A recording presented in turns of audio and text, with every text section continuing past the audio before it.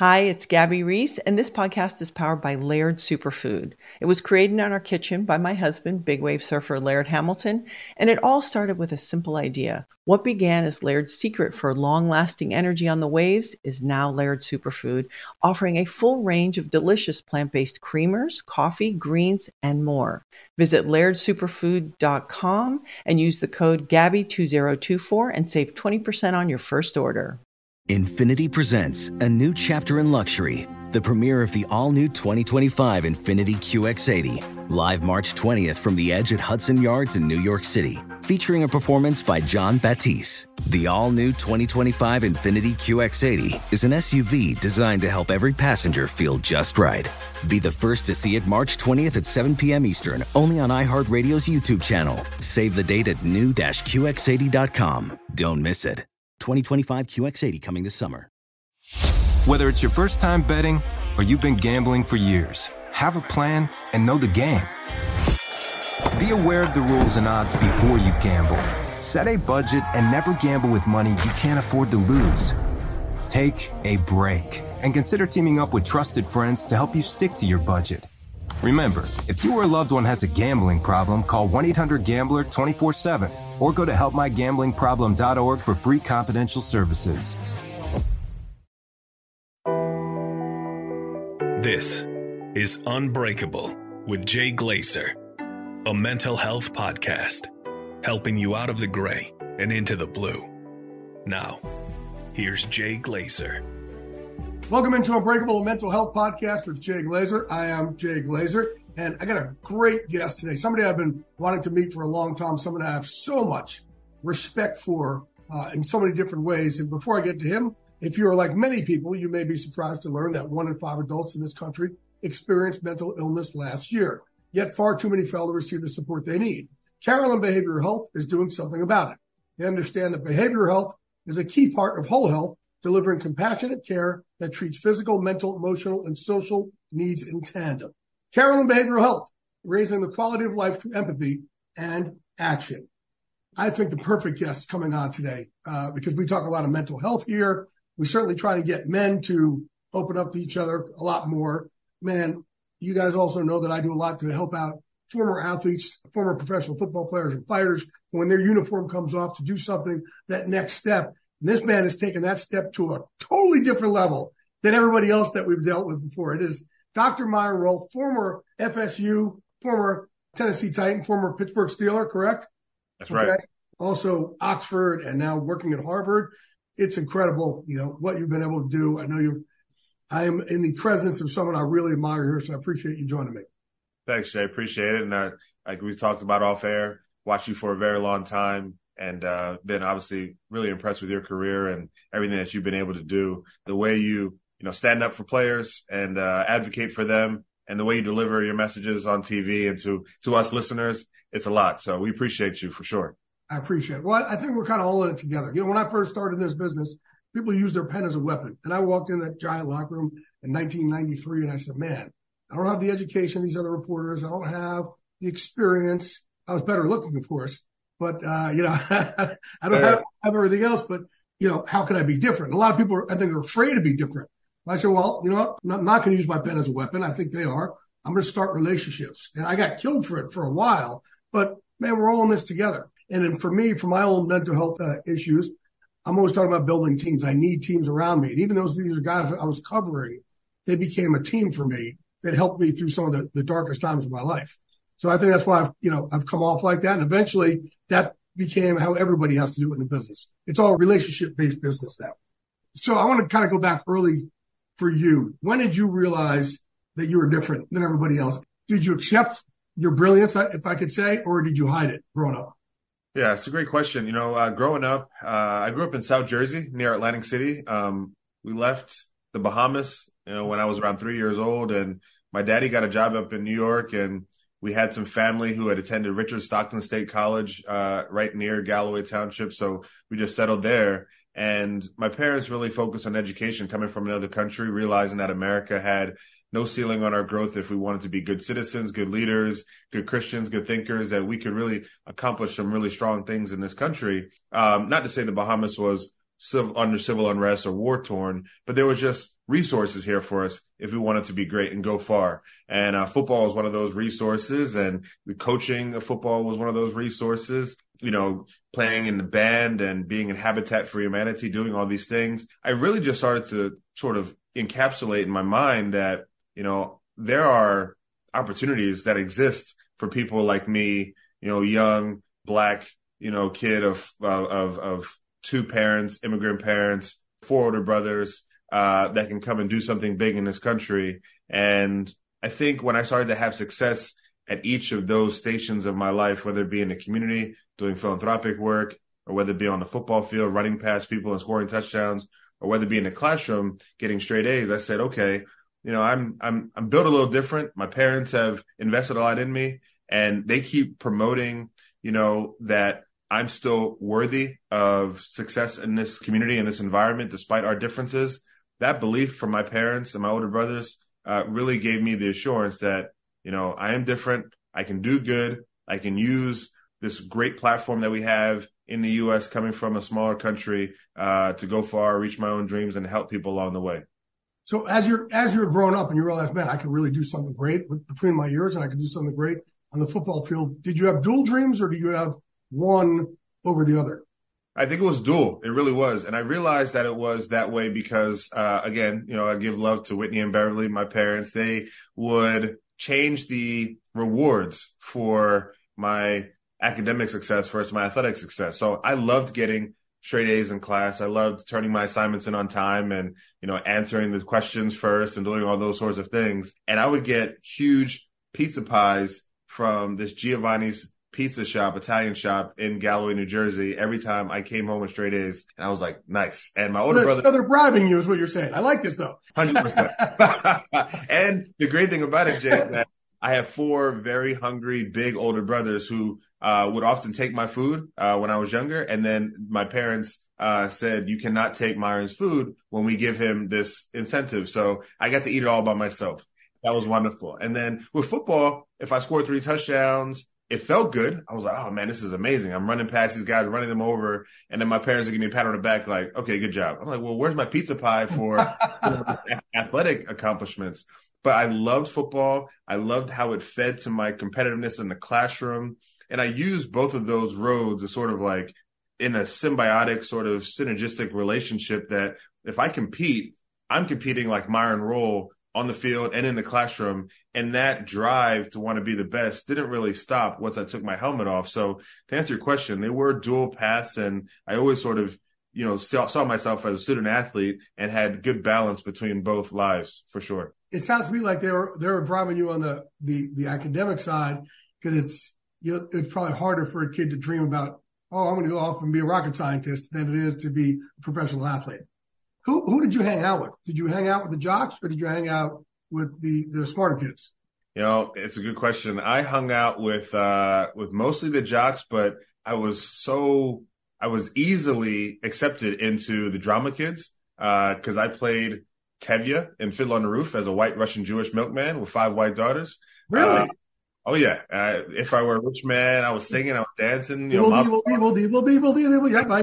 I was doing it all. I loved it, man. It was great. So I was hanging with the drama kids, and then I played the baritone saxophone. So I hung out with the band kids a little bit. But my boys, like close boys, even to this day, he was my best man at my wedding, were the jocks, the football players. We just vibed really well, and we had a good time. So it was nice. I definitely had a very diverse friend grouping when I was younger. And I think that's helped me be a better leader and a better physician today, taking care of patients who come from different parts of the world. And, you know, and I love that you could bring this also into what you do, your medical professional now, because football locker room is a beautiful place.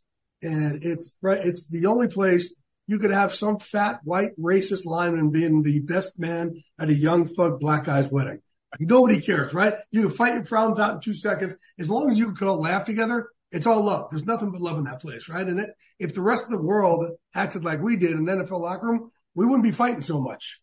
Man, you are absolutely correct. You know, people ask me all the time, Dr. Rolle, what do you miss about football? Do you miss playing? I'm like, yeah, I miss a little bit, but I miss the locker room, man. I miss the fights that were fun and jovial. I miss the bets that people would place on weirdest things. This is what I miss too, Jay. And I mean, I'm sure you had this experience too when you were in there. But, when we would fly to games, it was like a fashion show. And, I'm a 6th-round pick. I don't have the kind of money that Chris Johnson or Vince Young has. So I'm walking in there with like regular polo on or whatever. These guys have Gucci, Louis, Fendi, Prada. And they're like, oh, Rolle, you got to take that off. Rolle, you got to take that off. I'm like, hey, man, this is the best I can do. Joke. And it was so fun. It was great. We loved it, man. I loved it. And that's a fun team to be around too. I tell you a quick one here. I started a first mixed martial arts training program for pro athletes. They opened up a gym here called Unbreakable, and Chris Johnson came in. His kind of career was going down. He came in, and man, he's going home one week. And I said, hey, Chris, man, don't go home. Do me a favor. Like, you're doing great here. Because I said, Chris, I thought, Chris, once you got your money, you started looking for the home run every play. Instead of just like hitting that hole, you started looking. So, man, we're going to kind of give you this fighter mentality where every single time you're swinging away, going for that knockout, right? It's just a mentality. So Chris goes home. He ends up getting shot. And, it was a terrible incident, right? 2 weeks later, he got a sling on and, he walks in the gym. Obviously, man, I'm so happy to see him. I love Chris Johnson. But dude, man, come give him a big hug. So glad, man, you came back out to see us. We could see that you're okay. Then he goes and he gets changed. I said, what are you doing? He goes, I'm here to train. So what do you mean you're here to train? He goes, well, we'll train around it. I said, you got a bullet in your shoulder. He goes, yeah, well, we'll train around it. I said, but Chris, you have a bullet in your shoulder. He goes, Jay Glaze, just figure your way out. And so I ended up training Chris with a bullet in his shoulder and trained him all the way back and ended up getting him signed to the Arizona Cardinals after that. And he was, I think he was comeback player of the year, but that was the first for me to have to train. Now, listen, when you hang in the fight community, you hang out with a bunch of crazy people, but this was still a first for me to train a guy with a bullet in his shoulder and get him through, man. But that was, that was wild. That was a wild time. It must have been a fun team to be around. That was a lot of fun. And CJ, he took care of me too, because we trained in Orlando together where he's from, at the Wildwater Sports at Disney. And so when I got up to Tennessee, I got drafted, he called me immediately, said, I got you. So that's another beautiful thing about the locker room. You have these guys who just want to put their arms around you and make sure you're doing the right thing and teach you the right ways on how to be a pro, how to protect the shield, how to keep your body right, how to stay away from trouble, how to manage your money, how to know where the pitfalls are, because you come in from, and you know this, Jay, you come in from eating Waffle House as a junior at Florida State University in Tallahassee, Florida. Then you got the money to buy Ruth Chris whenever you want, and fly different people in or give somebody a little loan because they helped you out in the Bahamas when you were younger or something, or in New Jersey. And what can you do? How can we keep ourselves alive, and how can we, keep the main thing and focus on the game? So Chris was helpful for that. Definitely a fun team. Loved playing there, and it was awesome. If you're like many people, you may be surprised to learn that 1 in 5 adults in the United States experienced mental illness last year. Yet far too many people with mental health needs fail to receive the treatment and support necessary to elevate their quality of life. Carillon Behavioral Health is doing something about it. Born out of one of the largest healthcare organizations in the country, Carillon Behavioral Health believes that behavioral health is a key part of whole health. With 40 plus years of experience and 115,000 in-network providers, they understand the power of meaningful connection and compassionate care, treating physical, mental, emotional, and social needs in tandem. Carillon Behavioral Health is there to not only help individuals in need, but caregivers, parents, and communities, so everyone comes out stronger on the other side. Carillon Behavioral Health, raising the quality of life through empathy and action. Witness the dawning of a new era in automotive luxury, with a reveal unlike any other, as Infiniti presents a new chapter in luxury, the premiere of the all-new 2025 Infiniti QX80. Join us March 20th live from the Edge at Hudson Yards in New York City, featuring an unforgettable performance by Grammy and Academy Award-winning singer, songwriter, and composer, Jon Batiste. The all-new Infiniti QX80 is unlike any luxury SUV you've ever seen. Smart enough to anticipate your needs, even before you do. Every line, curve, and detail was thoughtfully crafted, so everything for every passenger feels just right. Don't miss it. Mark your calendars and be the first to see it March 20th at 7 p.m. Eastern, only on iHeartRadio's YouTube channel. Save the date at new-QX80.com. 2025 QX80 coming this summer. Did you know that most salads travel over 2,000 miles to reach your plate? But not with 80 Acres Farms. Their crisp salad greens and herbs are food less traveled, going from farm to store in days, not weeks. They stay fresher for longer in your fridge. My salad lasts all week long, which means less food waste and easy meal planning. Oh, and did I mention there's no need to wash these greens? Because 80 Acres Farms uses 0 pesticides. Visit 80acresfarms.com to learn more and find their salads and salad kits at your local Harris Teeter. So now, as your career goes on, and you played for 4 years? 3, just 3. 3 years, okay? Don't say just 3. 3 is good. 3 is more than the rest of the world. And it's why I get on guys about this all the time. I say, I just did this. No, man. And this is why I started this foundation, MVP, Emerging Vets and Players, to help football players and fighters and veterans when the uniform comes off in transition. A lot of times guys will kind of put down what they've done. Man, you playing in the NFL, Myron, is not who you are. And what's behind your rib cage that got you to beat out millions and millions and millions to play on that level. That's who you are. Whether it's 1 game or 1,000 games, doesn't matter. That makes you different. And that's what people forget a lot of times. So I don't ever want you to say only 3 again, right? I played 3 years in the NFL. I'm not trying to school the doctor here, but I'm schooling the doctor here.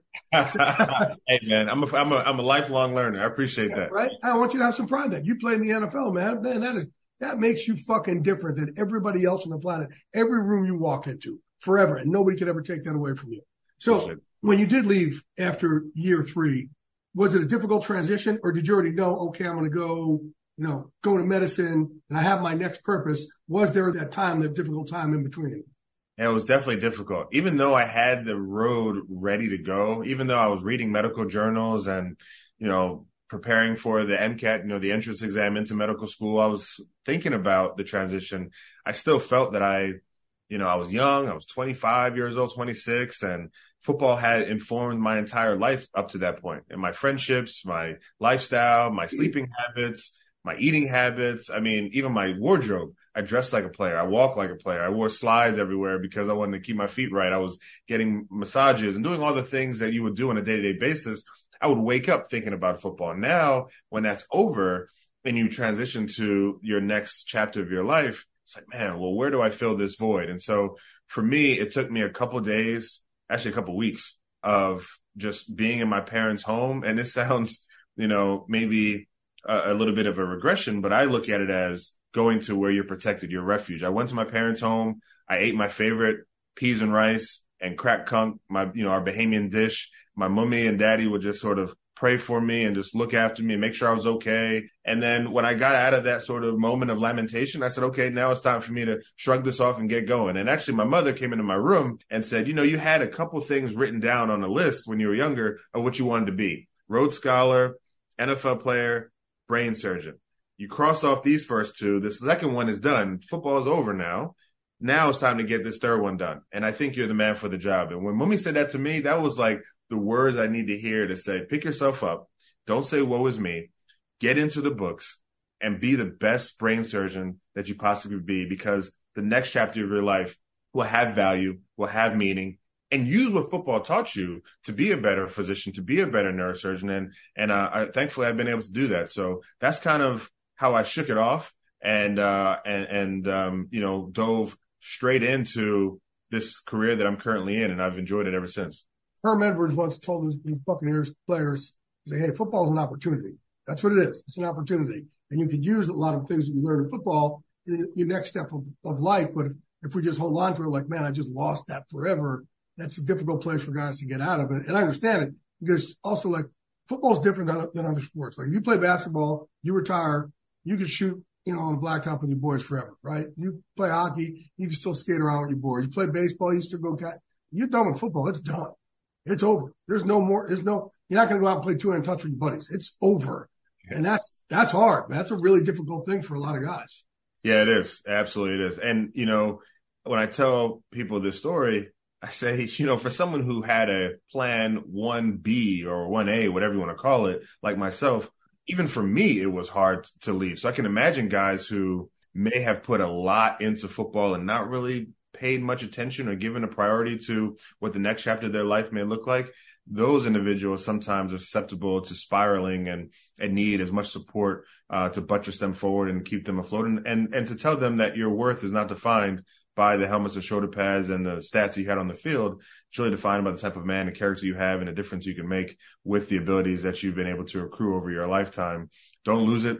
When I think about, the people who want to employ leaders, they look for people with discipline, focus, hard work, communication skills, teamwork ability, overcoming adversity, mitigating pressure, knowing how to be coached. That's everything we've done as athletes our entire life. You can translate those same characteristics to medicine like me, education, law enforcement, business, whatever it is. There is a shot for you out there. And so I think, it makes sense. I know you preach the same message, Jay.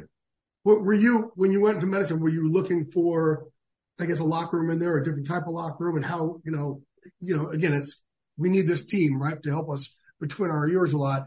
How different, or are there any similarities from that kind of locker room to locker room from football?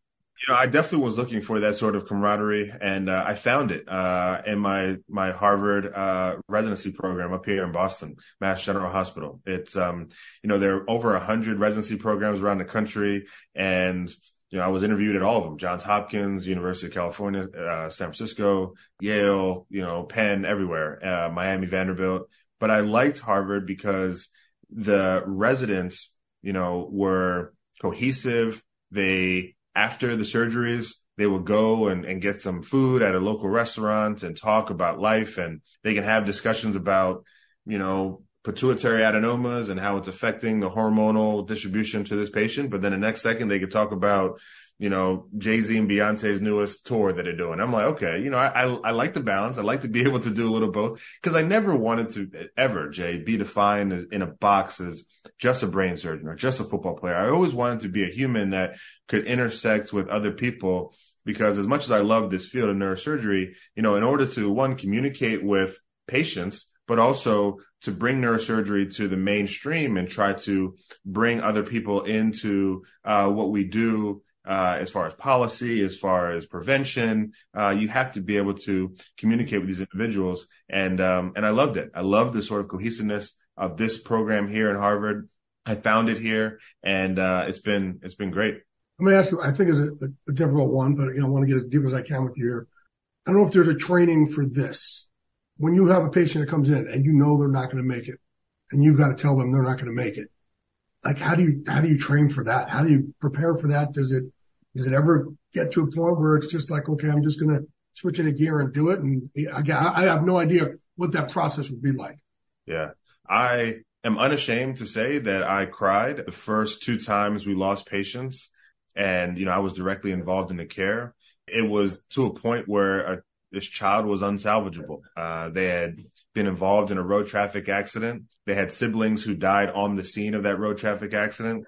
They came in 2:00 in the morning. I'm the only neurosurgeon in-house at that particular time. I was asked to do an emergency procedure, did it. It went pretty well, but just too many other trauma to the patient's body didn't allow them to sustain life. And talking to this family that was very religious, very, together, they reminded me of my family. They were all sitting together and sort of on the couch, hoping for good news.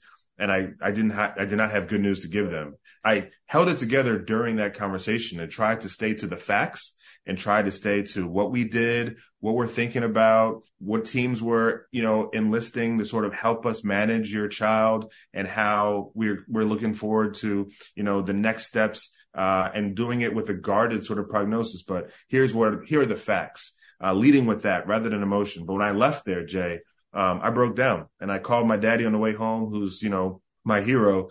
And I said, Daddy, this is tough. This is hard to lose this patient and talk to this family that looked a lot like us. And, he said, Myron, if you didn't feel that way, I would be afraid that you're in the wrong profession, right? If you didn't have that empathy, that you care for these folks, even though you don't know them, but they're your patient, they're under your jurisdiction. If you didn't feel anything for them, I'd be nervous for you. And so he said, use it. But at the same time, build on it and know that you're human. You have a limit to your ability. You can be a great brain surgeon, but you can't do it all. And just do the best you possibly can. Did you do the best you could? I said, yes, Daddy, I did do the best I could. He said, great, I'm proud of you. And when hearing that, I keep going back to my parents, but they are phenomenal. They pour into me, and to hear them say that to me, even at 36 years old man with 4 kids of my own and a wife, I just, I needed to hear that. And so that's how I've gotten through those very difficult situations. If you're like many people, you may be surprised to learn that 1 in 5 adults in the United States experienced mental illness last year. Yet far too many people with mental health needs fail to receive the treatment and support necessary to elevate their quality of life. Carillon Behavioral Health is doing something about it. Born out of one of the largest healthcare organizations in the country, Carillon Behavioral Health believes that behavioral health is a key part of whole health.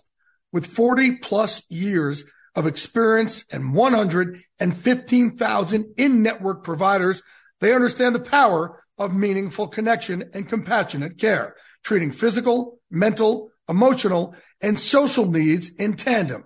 Carillon Behavioral Health is there to not only help individuals in need, but caregivers, parents, and communities, so everyone comes out stronger on the other side. Carillon Behavioral Health, raising the quality of life through empathy and action.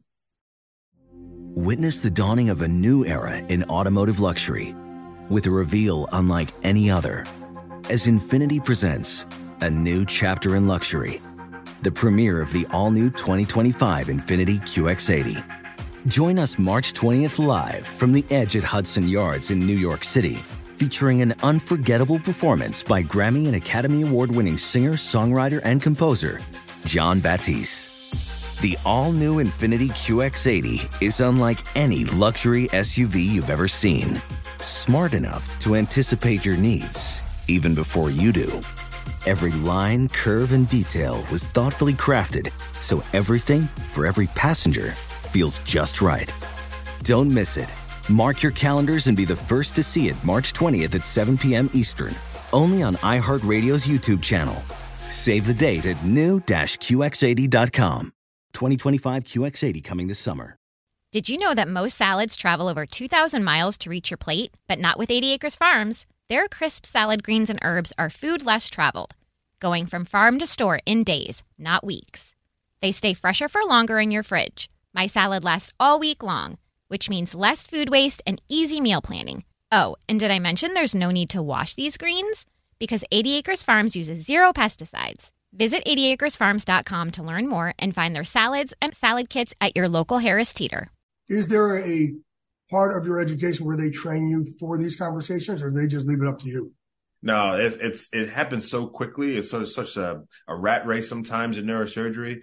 They have social work available. They have some mental health coaches that they have at our disposal if we need them. But honestly, Jay, I mean, we're working 80 plus hours a week as residents sometimes and trying to see if we can even get food in our system because we're running around doing surgery, seeing this patient, seeing this consult, moving here, moving there, doing all these things. It's really hard to sort of think about yourself in those moments. But in that particular situation, I did, come to a realization that I got to take care of this home base first before I can do anything for the next patient, because the next patient is going to expect the best doctor, the best Myron Rolle that he can be. And if I'm less than, then I'm not doing a service for that patient or his or her family. And so I needed that, and I've recognized it in myself. But with our sort of schedule, it's very difficult to sort of sit down, take a breath, and really work through some of these challenging moments of our neurosurgical journey. On the other end, give me a story that you end up saving someone that you didn't know, but that's really touched you and you're able to carry with you forever now, that lifts you up. Yeah, no, I actually wrote about it in one of our main academic neurosurgical journals. It was a young lady, 15 years old, was with her boyfriend who was substantially older than her. I think almost 10 or 15 years older than her. They had an argument in the car. He shot her in the head with a handgun, close range. Her friend dropped her at a local hospital that was near us, but not our hospital, right at the doorstep. Then the friend left. So she was basically left abandoned there. The nurses and everybody in the facility took her, got her to us. I was the only neurosurgeon in the house again with my attending at home. We were ready to get to work, brought her in, emergently got her to the OR. We saw that the bullet was lodged into her brain and way too deep for us to go in and try to retrieve because it was abutting a very important vessel. And if we remove the bullet, then she would just have torrential bleeding from this vein. So we left the bullet in, but we cleaned out all the necrotic sort of debris and all the sort of, the dirt that came from that, bullet and that sort of heat that comes with it. And we sort of fixed her up a little bit and put a monitor in her, and she stayed in the ICU for, I would say, about 2 weeks or so. She has a visual field deficit, but she was able to work with physical therapy, occupational therapy, live. Now she's at home, at school. She's got a young daughter. She's taking care of her daughter. Wow. Her mother, and everybody's super proud and happy for us. And the young lady has called back to me and my attending and said that we saved her life, and she was appreciative of it. So that was a big win and something that I'll never forget for sure. That's amazing, man. That's fantastic.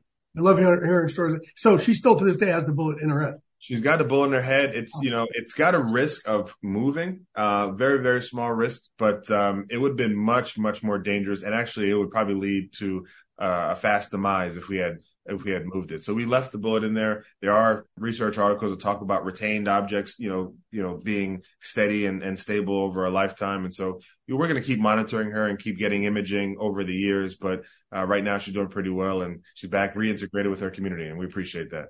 I said, I want to ask you another end here.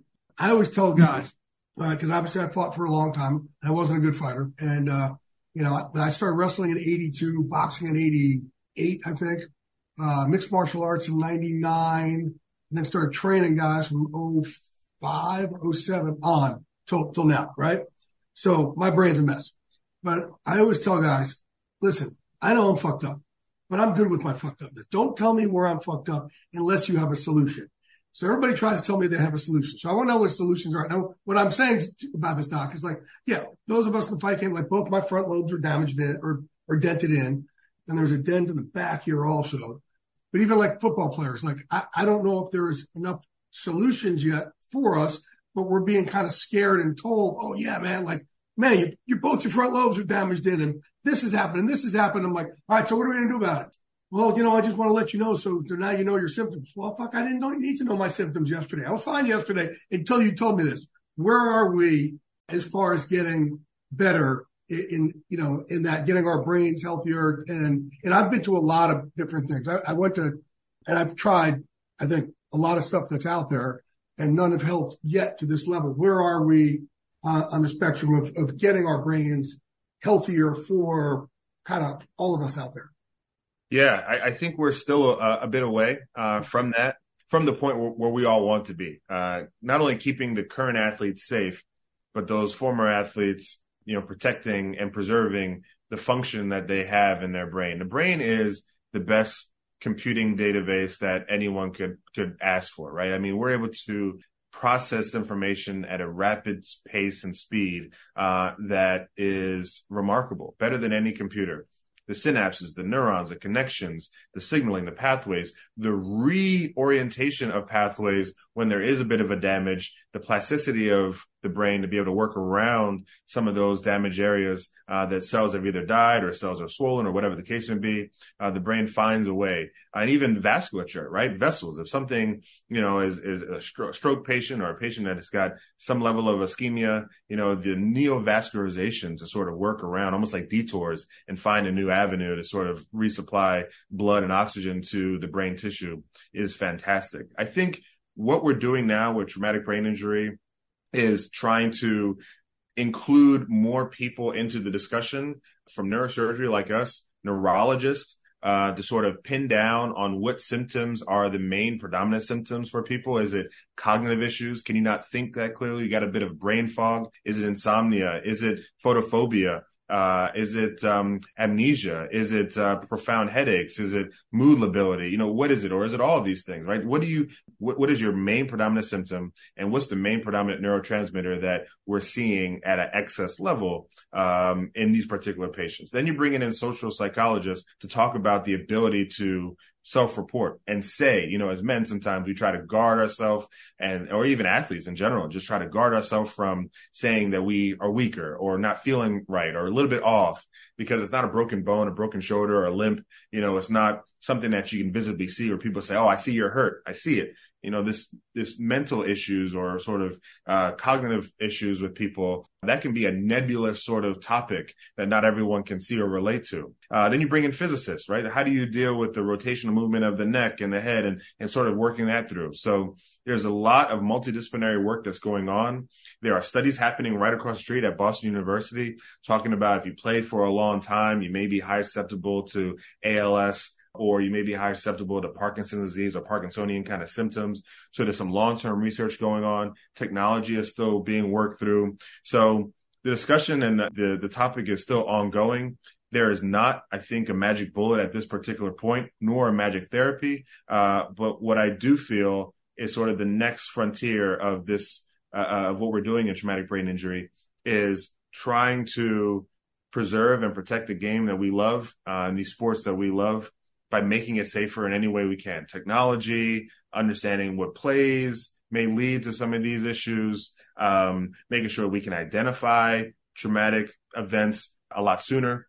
We don't have the radiology, the radiographic sort of findings just yet. Everything is pretty much autopsy when you expire. They can look and see if you have these buildups of proteins, and not really right now while you're alive. And so a lot of work to be done, a lot of conversations around it. But I think it's what's coming down the line for the younger group that is coming up, my kids coming up and the younger children are coming up. I think that's where you'll start to see a bit of the difference juxtaposed to the group that's either playing now or played in the past. Because right now you got guys in the past. I have a friend who just went and got a brain scanned by a certain university. And I said, well, why are you going?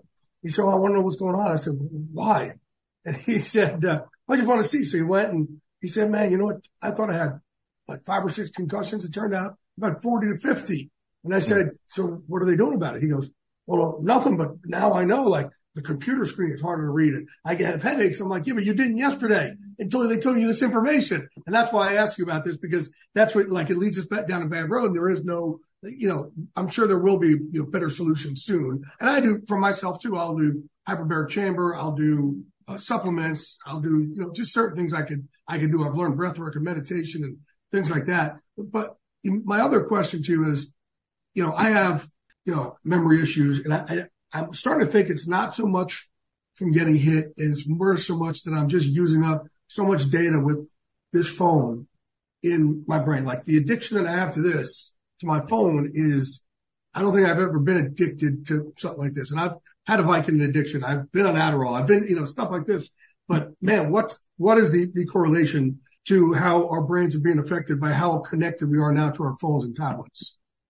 Yeah, definitely. I think that, the information that you're able to process with these images, with these screens, it's a lot, and I kind of mentioned that processes happen concomitantly in the brain. You have these photoreceptors, you have your eyes that are taking in that information. Then it has to get back to your cortex and process what it is. Then you have to sort of relay it to your body to say, okay, I'm going to have an emotional reaction to this, or I'm going to speak to this, or I'm going to actually physically move my hands and respond to this. So there's all sorts of things happening over and over and over and over again. And the brain, just like any muscle in the body, can get fatigued.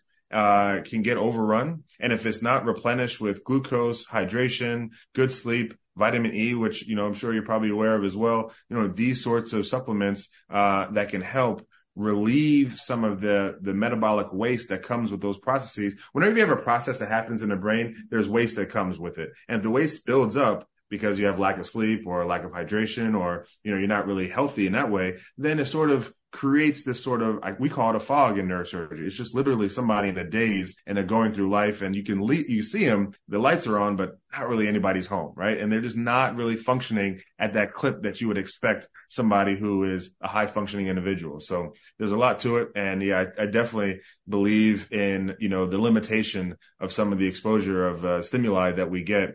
And I do it early, even with my children. They're not on, things often. And even though it's easy to kind of take care of them, and they can get on their iPad and look at Coco Melon and they can just be quiet. Like, nah, let's take this away and, let's go throw a ball. Or let's go run outside. Let's go swim in our pool or something like that. I'm going to finish off with one last question, which I ask every one of my guests. Podcast is called Unbreakable. Unbreakable to me is something that should have or could have broken you, but didn't. As a result, you came to the other side of that tunnel stronger for the rest of your life. what would that unbreakable moment be for you?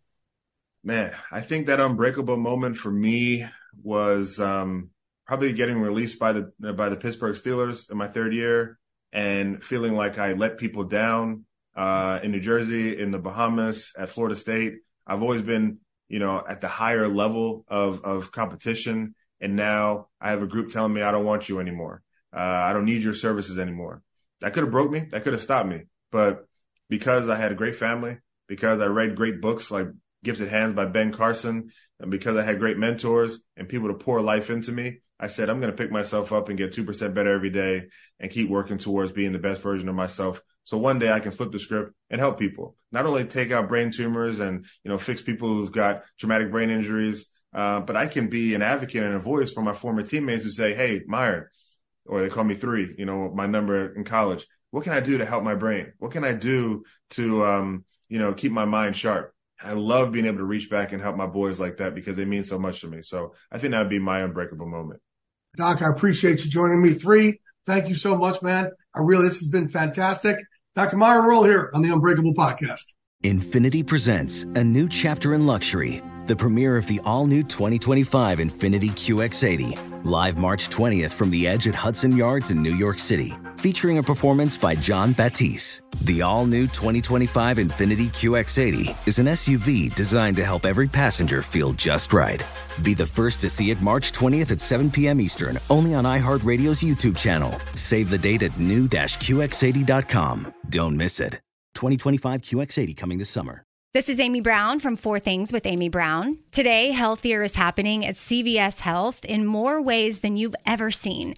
It's wellness destinations for seniors, including select locations with Oak Street Health and CVS Pharmacy. It's doctors, nurses, pharmacists, and everyone in between offering quality care and support virtually, in person, and on the phone. It's in-home evaluations through Signify Health and meeting mental health needs through Aetna.